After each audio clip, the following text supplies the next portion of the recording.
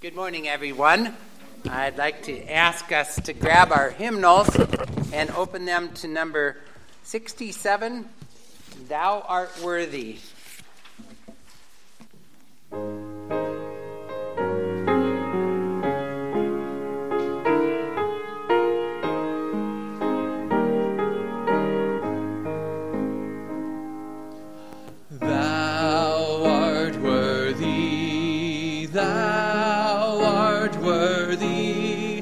Thou art worthy, O Lord, to receive glory, glory and honor, glory and honor and power.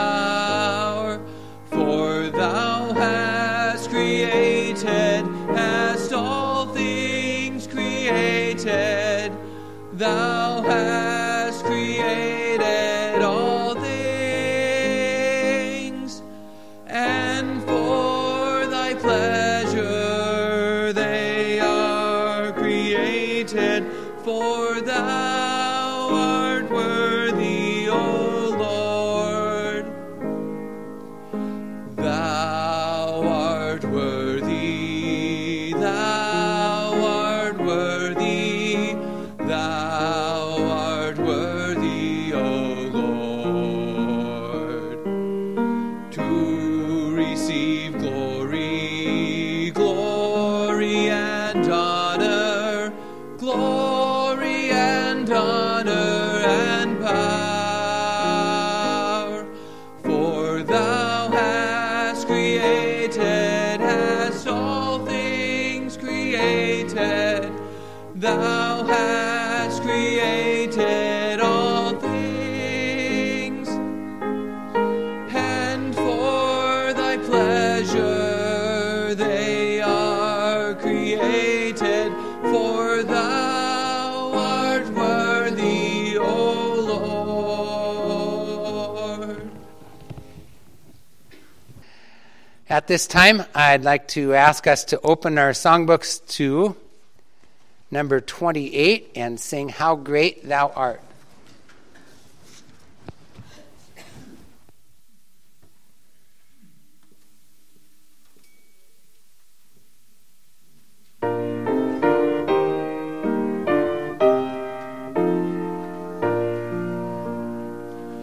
O Lord my God, when I in awesome wonder consider all the worlds thy hands have made, I see the stars, I hear the rolling thunder, thy power throughout the universe displayed. Then sings my soul, my Savior God, to thee, how great thou art, how great thou art. Then sings my soul, my Savior God, to thee, how great thou art, how great thou art. When through the woods and forest glades I wander, and hear the birds sing sweetly in the trees, then I look down from lofty mountain grandeur, and hear the brook, and feel the gentle breeze. Then sings my soul, my Savior God, to thee, how great thou art, how great thou art. Then sings my soul, my Savior God, to thee, how great thou art, how great thou art. And when I think that God his Son unsparing sent him to die, I scarce can take it in, that on the cross my burden gladly bearing, bled and died to take away my sin. Then sings my soul, my Savior God, to thee. How great thou art, how great thou art. Then sings my soul, my Savior God, to thee. How great thou art, how great thou art. When Christ shall come with shout of acclamation and take me home, what joy shall fill my heart. Then I shall bow in humble adoration and there proclaim, my God, how great thou art. Then sings my soul, my Savior God, to thee. How great thou art, how great thou art. Then sings my soul, my Savior God, to thee.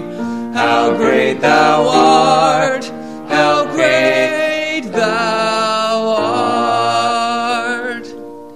We just sang about God's greatness, and He has entrusted to us that which we have in our pockets, I suppose. Let's give back to Him in a way that brings honor and glory to Him. Men, please come and receive the offering. Good morning, everybody. Good morning, Tom.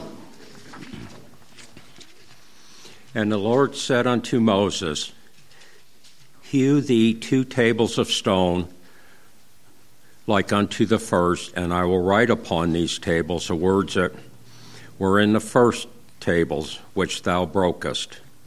Be ready in the morning, and come up in the morning unto Mount Sinai, and present thyself to me in the top of the mountain.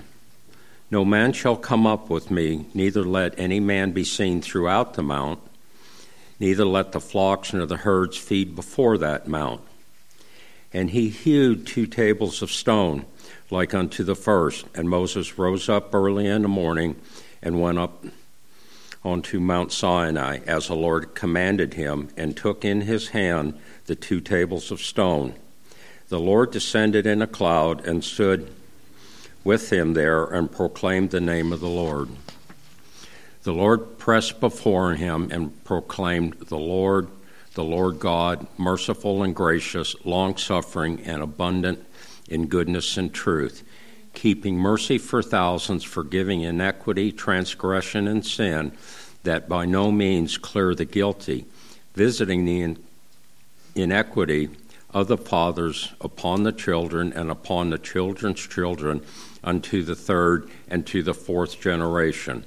And Moses made haste, bowed his head towards the earth, and worshipped. Amen. Amen. Thank you for that reading, Tom. God is good to us. Let's, as Children's Church is dismissed, open our songbooks to 106. You may be seated, yes. You may be seated. 106, How Deep the Father's Love for Us.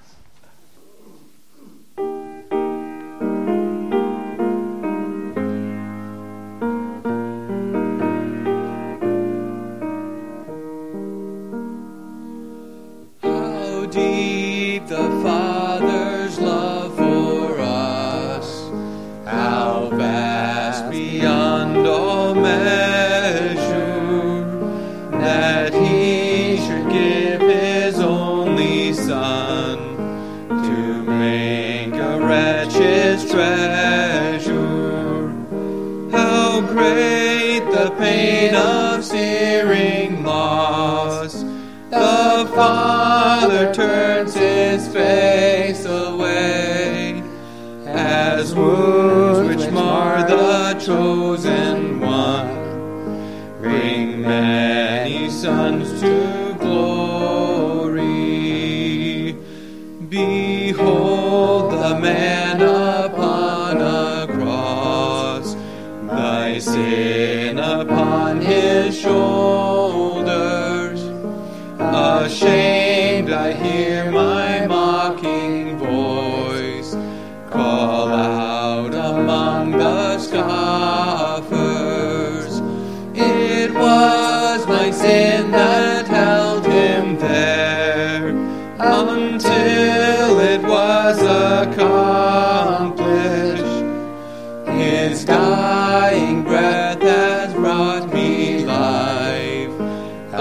know that it is finished. Behold, in anything, no gifts, no power, no wisdom, but I will boast in Jesus Christ, his death and resurrection. Why should I gain from his reward? I cannot give an answer, but this I know with all my heart. His wounds have paid my ransom. How high, how wide, how pure, how strong, how deep the Father's love for us. As you open your Bibles to James chapter 1, I have been enjoying preparing messages for this series in the epistle by James to those believers that were scattered abroad due to persecution. A lot of that he has written directly applies to us. There is many applications for us. Today we'll be looking at verses 16, 17, and 18. And verse 17 tells us every good gift and every perfect gift is from above. Is God good? He is good, isn't he? It's one of his overriding attributes, the goodness of God. Do we always recognize it? No, we may not. But he is good at any rate.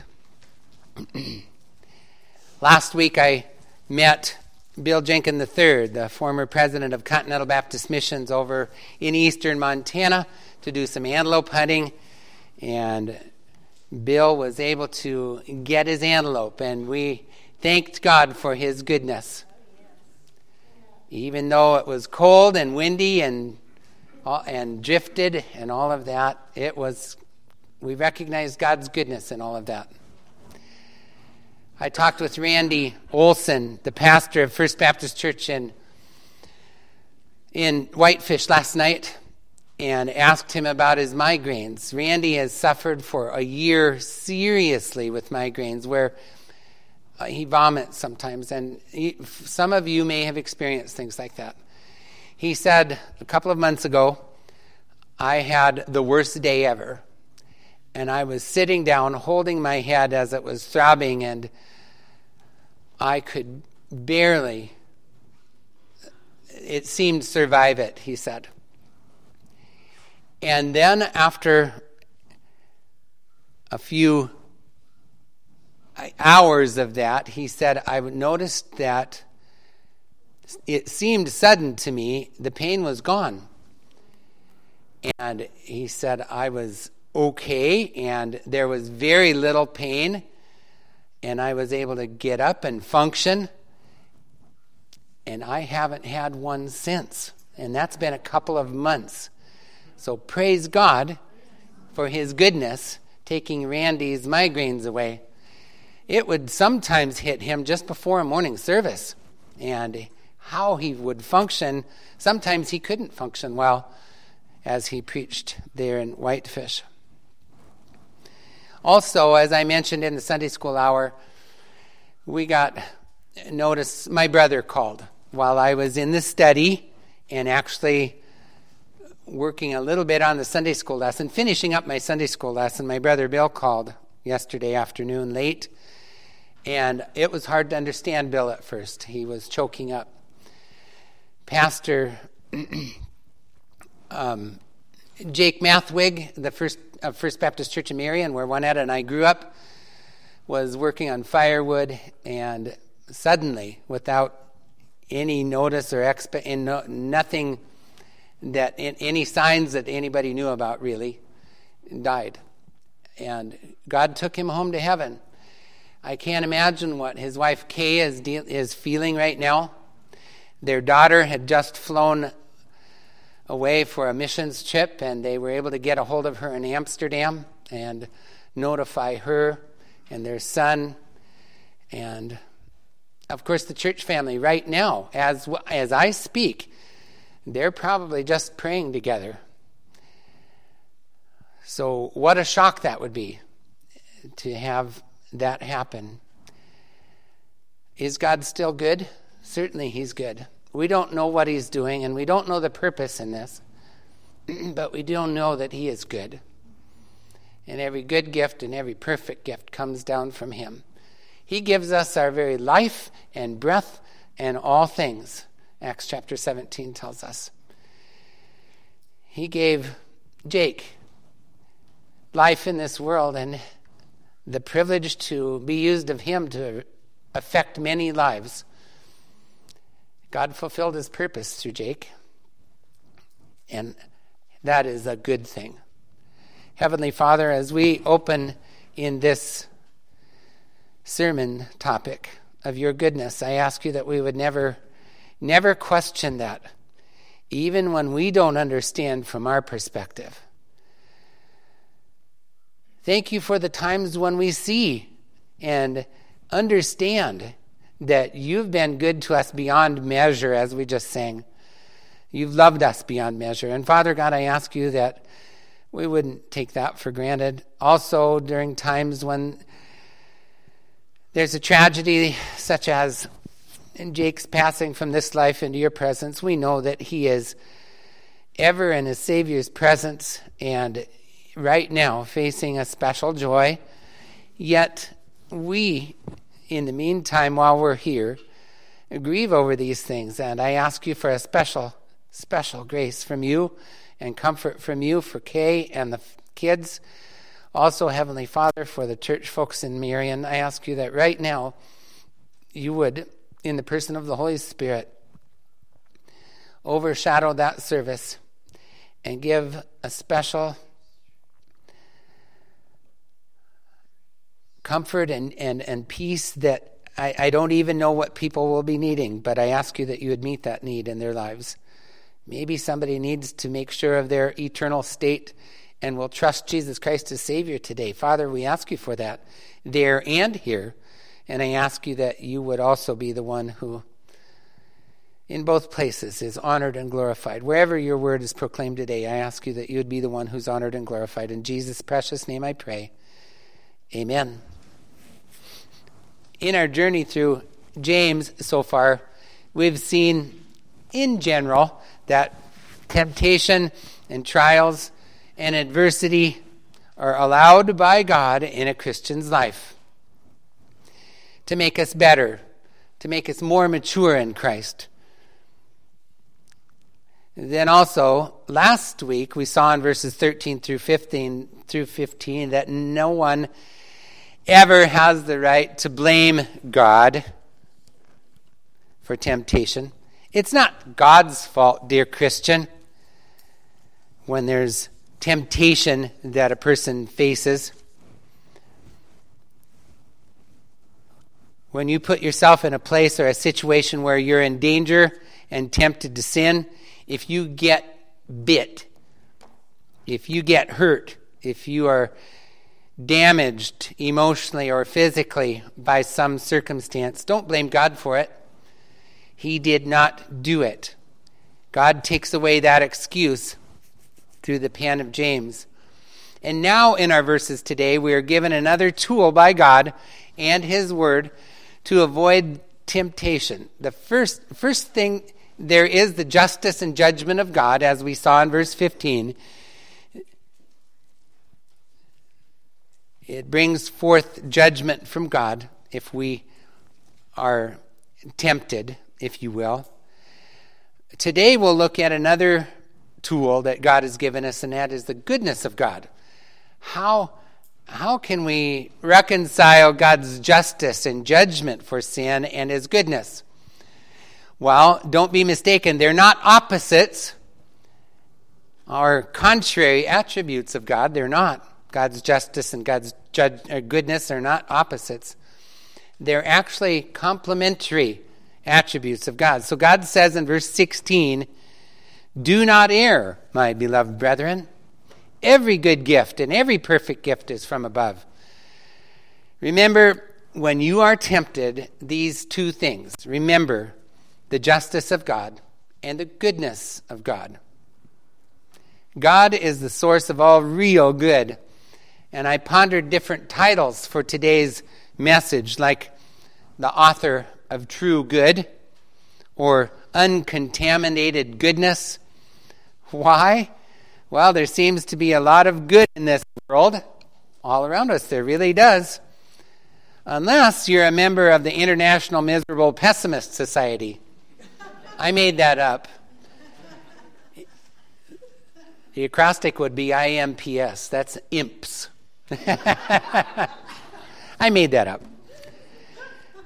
You know, the cold nights that we're experiencing and the snow are good unless you're a pessimist. There are a lot of good scenery and vistas to be enjoyed in the mountains in northwest Montana. We have color on the trees, or the leaves have fallen. There are white mountains and icy waterfalls coming our way, and then clouds, and deer and elk out on the golf course and things like that. There are some beautiful things to enjoy unless you're a pessimist. There are a lot of people who do good also, and we call them do-gooders, or philanthropists. Some give to charities, and some cut firewood, and underprivileged, and on that goes. But let us never lose sight of James 1:17. Every good gift and every perfect gift comes from God. We'll look more at that attribute in a moment. The real source of good is actually God himself. We can enjoy it from each other, but the real source of it is God himself. His good stems from his love, that agapeo, unconditional love where he gives undeservedly to us. We don't deserve it. Where he gives sacrificially of himself. That perfect love that stems from God. And therefore, what he gives is always good because of his love. His good gifts are uncontaminated by selfishness, pride, or sin. Sometimes our good gifts, if you will, are not perfect like that, are they? A while back, Juanetta and I talked with a man who is known in our community as a giving, helpful, good man, a philanthropist. But when we talked with him about his life after death and God's offer of eternal life through Christ, he immediately stated how many good things he had done. If anyone thinks that the good things that they can do will buy their way to heaven, that's a conditional goodness, isn't it? It's a contaminated goodness. It is a self-serving goodness. It is not the goodness that God gives for sure. Now, let's look at 5 aspects of this attribute of God, his goodness. Number 1, God's goodness is a gift. It's a gift. Think about a gift for a moment. Our verse says that. Every good gift and every perfect gift. A gift, a real gift, comes to us at no cost on our part, right? A real gift is undeserved. We didn't work for it. We don't deserve it as the recipient. A real gift must be received or accepted to be yours. And a real gift is not for any benefit of the giver. Otherwise, it's not God's kind of gift. It's not that kind of gift that God gives. Think about it. What does God have to gain by giving us good gifts? Nothing. He's self-sufficient in himself. But he does give us good gifts because of who he is, and he loves us. We may not always see the good in what God gives us immediately, but to be sure, his goodness is a gift. The Christians who were scattered abroad and faced many trials in life, as we read in verses 1 and 2 a few weeks ago, who James wrote to, may not have immediately been able to see good in what God was doing. James writes that it is, though, but if they could look back from heaven right now, down through the centuries to the time they lived in 1st century AD, they surely would say yes. What God did for us back then was a good gift. Secondly, God's goodness is perfect. God's goodness is a gift, and secondly, it's perfect. Verse 17, for every good gift and every perfect gift is from above. It is a difficult thing grammatically to separate these two concepts, God's good gifts and his perfect gifts. But we probably shouldn't even try, because they're good and perfect. Just let me say this about it in regard to those two concepts. This word used here has to do with how God gives. So the gift is good, and how he gives it is perfect. Okay? No matter how we try as humans, our acts of giving are less than perfect. We can give something good in a less than loving way sometimes. I remember one thing that my dad liked to do was give us what he thought we needed. And sometimes he gave it in a less than perfect way because he thought we needed it. It may not have been what we needed, but he thought so, and so he would sometimes even somewhat forcefully push something on us. We can give something good in a less than loving way sometimes, and that diminishes the value of a gift. By the way, I loved my dad. I really did. The last 10 years of his life were the best for me. But God doesn't diminish the value of a gift like that. The way he gives is always perfect. It's the way he gives. It is always at the right time, in the right way, with perfect grace. That's how God gives. How about us? What about our manner of giving to others? Do we need to make some changes? Maybe we do. Not only is God's goodness a gift that is given to us perfectly, but thirdly, God's goodness is continual. Every good gift and every perfect gift is from above and cometh down from the Father of lights, in whom is no variableness, neither shadow of turning, our verse says. The Greek word anathen is translated from above, and literally means the very first, or from the beginning. It began with the creation of the world, when those who are above us, when those who are above us in every attribute, the Father, God the Son, and God the Holy Spirit, created the world and all things therein. Not only does every good gift and every perfect gift have an origin in the Godhead, and began in Genesis chapter 1, verse 1. But the goodness of God did not stop there. It's continuing. The words translated cometh down is a present participle. It means it keeps on coming down. Aren't you glad that God's good and perfect gifts keep on coming down? It's not just something that happened once upon a time, once done or once upon a time, or something that will be given someday beyond the blue in the future. It is a present participle. God continually gives us good and perfect gifts. In the past, yes. Right now, yes. And in the future, yes, in the future too. God's goodness is continual. Fourth, God's goodness is unchanging. By biblical definition, God cannot change. Okay? In whom is no variableness, we read. God cannot change. If he could, he would not be God. Malachi 3 verse 6 says, for I am the Lord, I change not. Therefore, ye sons of Jacob are not consumed. The context is interesting because God made a promise to Abraham, to Isaac, and Jacob, even though those descendants were doing wrong and deserved to die, yet because God changes not, he did not destroy them. He always does what he promises. He does not change. He cannot change for worse because he's holy. He cannot change for better because he's already perfect. James used an interesting figure of speech in the second half of verse 17, where it says, "And cometh down from the Father of lights, with whom is no variableness, neither shadow of turning."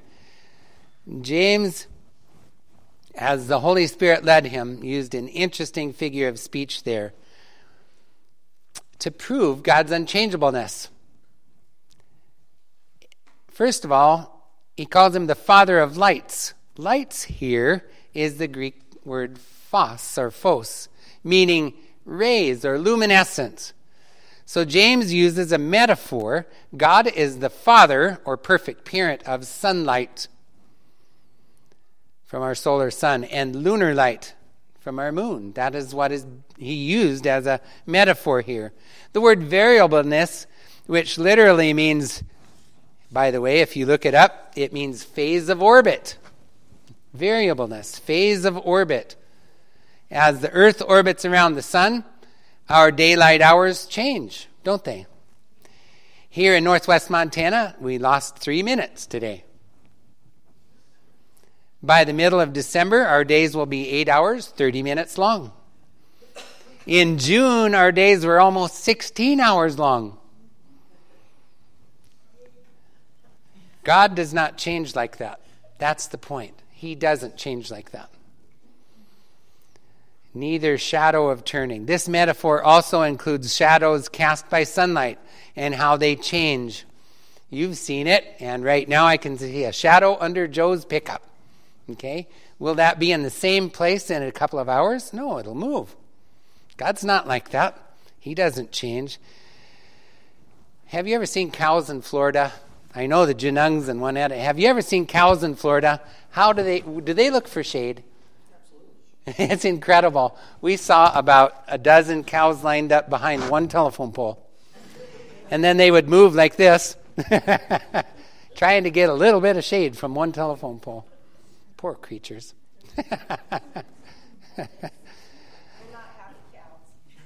A lot like us, yeah. Of course, a sundial is fun. We watch sundials sometimes.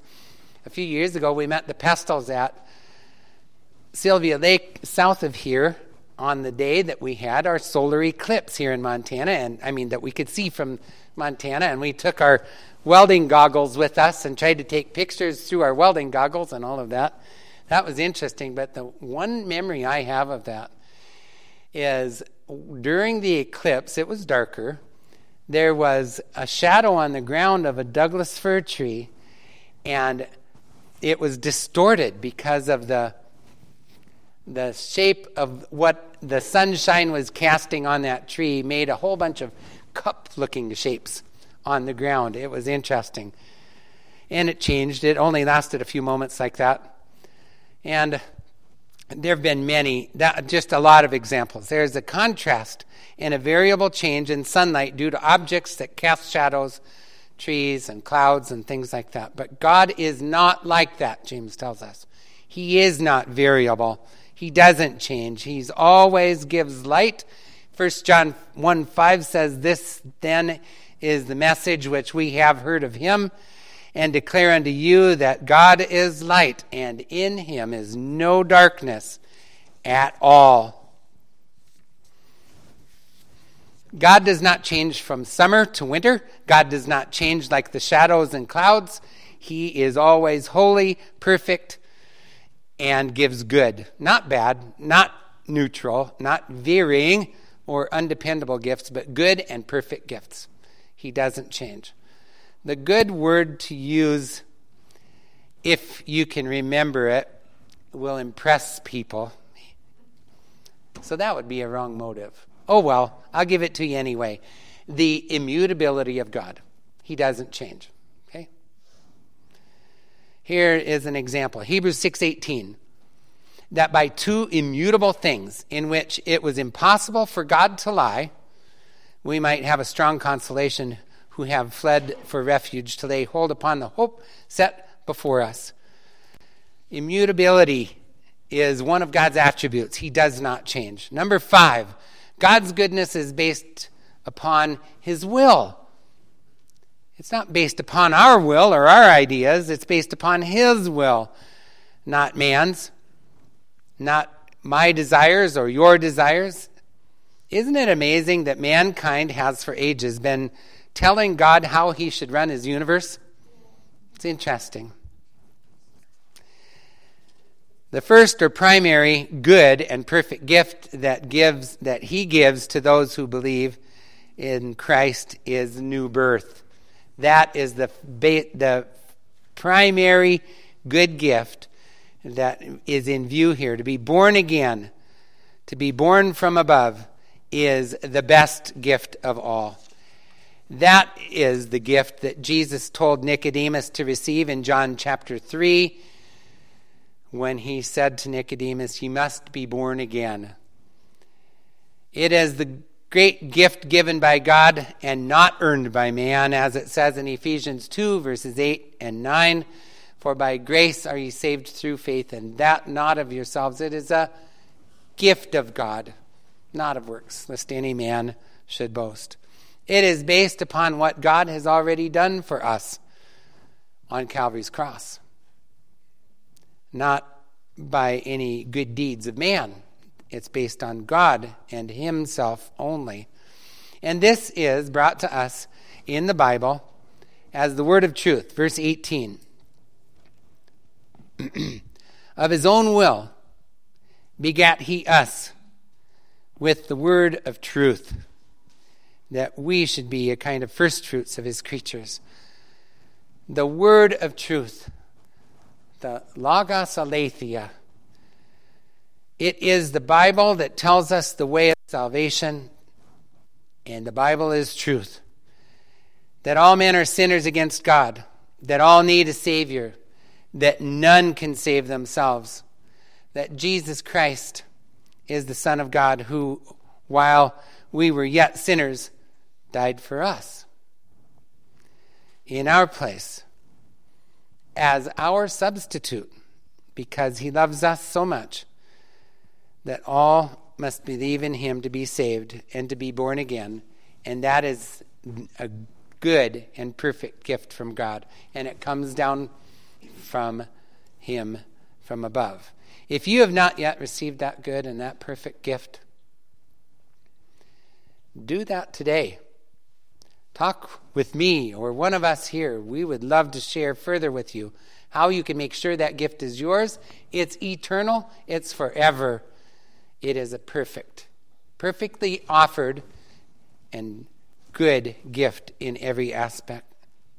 If you are born again, praise his name. God's goodness ought to direct how we live in this world. Praise his name. And remember that when faced with temptation or trials, there are two main concepts here in these verses in James chapter 1. The justice of God against sin. And secondly, today, the goodness of God toward the saved. Here is an example. Because God is our Father, and he's good, and he loves us, and he gives us perfect gifts, gives us good gifts in a perfect way, we ought to recognize what we do in this life can hurt him, and we do not want to do that. Here's an example out of Genesis 39.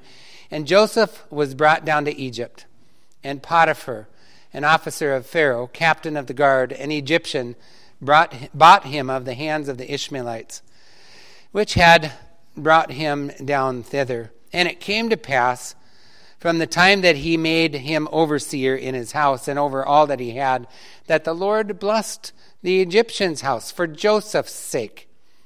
The goodness of God was with Joseph. And the blessing of the Lord was upon all that he had in the house and in the field. And he left all that he had in Joseph's hand, and he knew not aught he had save the bread which he did eat. And Joseph was a goodly person, and well favored. And it came to pass after these things that his master's wife cast her eyes upon Joseph, and she said, Lie with me. But he refused, and said unto his master's wife, Behold, my master wotteth not what is with me in the house, and he hath committed all that he hath to my hand. There is none greater in this house than I, neither hath he kept back anything from me but thee, because thou art his wife. How then can I do this great wickedness and sin against God? The sin would have been against God. And Joseph knew God was good to him. And God was the perfect father. And Joseph would not sin against God because it would hurt his father. Juanetta has shared that about her dad. There were times in her life where she was asked to do some things that would have hurt her father. And she said, I don't want to hurt my dad that way. I love my dad.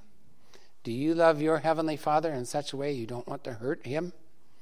I trust this affects all of us. So the justice of God is one reason to avoid temptation and bringing trials into your life. Another one is the goodness of God. Because he's good to you. You ought to love him because he first loved you and me. This goes to me as well. That is why Joseph resisted temptation. The goodness of God. He did not want to break God's good heart. When faced with temptations and trials, dear Christian, one tool that God has given you and me is his goodness. Don't break your Father's heart. Our Heavenly Father, you know the hearts of everyone present today, and I ask you that if there's a matter that needs to be taken care of in any person's life, O Lord God, that they would not hesitate, but that they would take care of that between themselves and you. Oh, Father God, I ask you that in all things, as a church family, we might honor you. Thank you that every good gift and every perfect gift comes down from you, and you've given us infinitely more than we could ever gain in any other way, and certainly that we don't deserve. Father God, I ask you that we would love you so much for your love toward us and your goodness toward us, that we would live in a way that brings honor to you and gives you a special joy in heaven. I don't know how that works, but you've told us that we can bring glory to you, and I ask you that we would, as individuals, as a church family, and Father God, in every way. May you be the one who is honored and glorified. Oh Lord, if there's someone here who hasn't trusted Jesus Christ as his or her Savior, I ask you that today they would make that decision and receive the greatest gift ever given, where we can be thankful unto you for your unspeakable gift of salvation through Christ. In Jesus' name I pray. Amen. If there is anything that anyone wants to include me in regard to these matters, maybe it's prayer about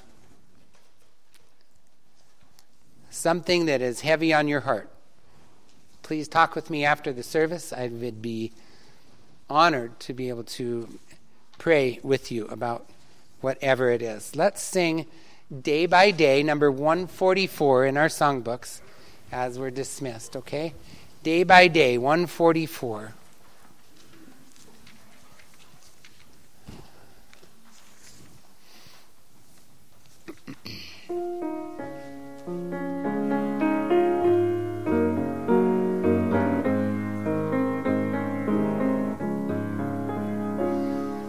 Day by day, and with each passing moment, strength I find to meet my trials here. Trusting in my Father's wise bestowment, I've no cause for worry or for fear. He whose heart is kind beyond all measure gives unto each day what he deems best. Lovingly, it's part of pain and pleasure, mingling toil with peace and rest. Every day the Lord himself is near me, with a special mercy for each hour. All my cares he fain would bear and cheer me, he whose name is Counselor and Power. The protection of his child and treasure is a charge that on himself he laid. As thy days, thy strength shall be in measure. This the pledge to me he made. Let's all stand as we sing verse 3. Help me then in every tribulation, so to trust thy promises, O God, that I lose not faith's sweet consolation, offered me within thy holy word.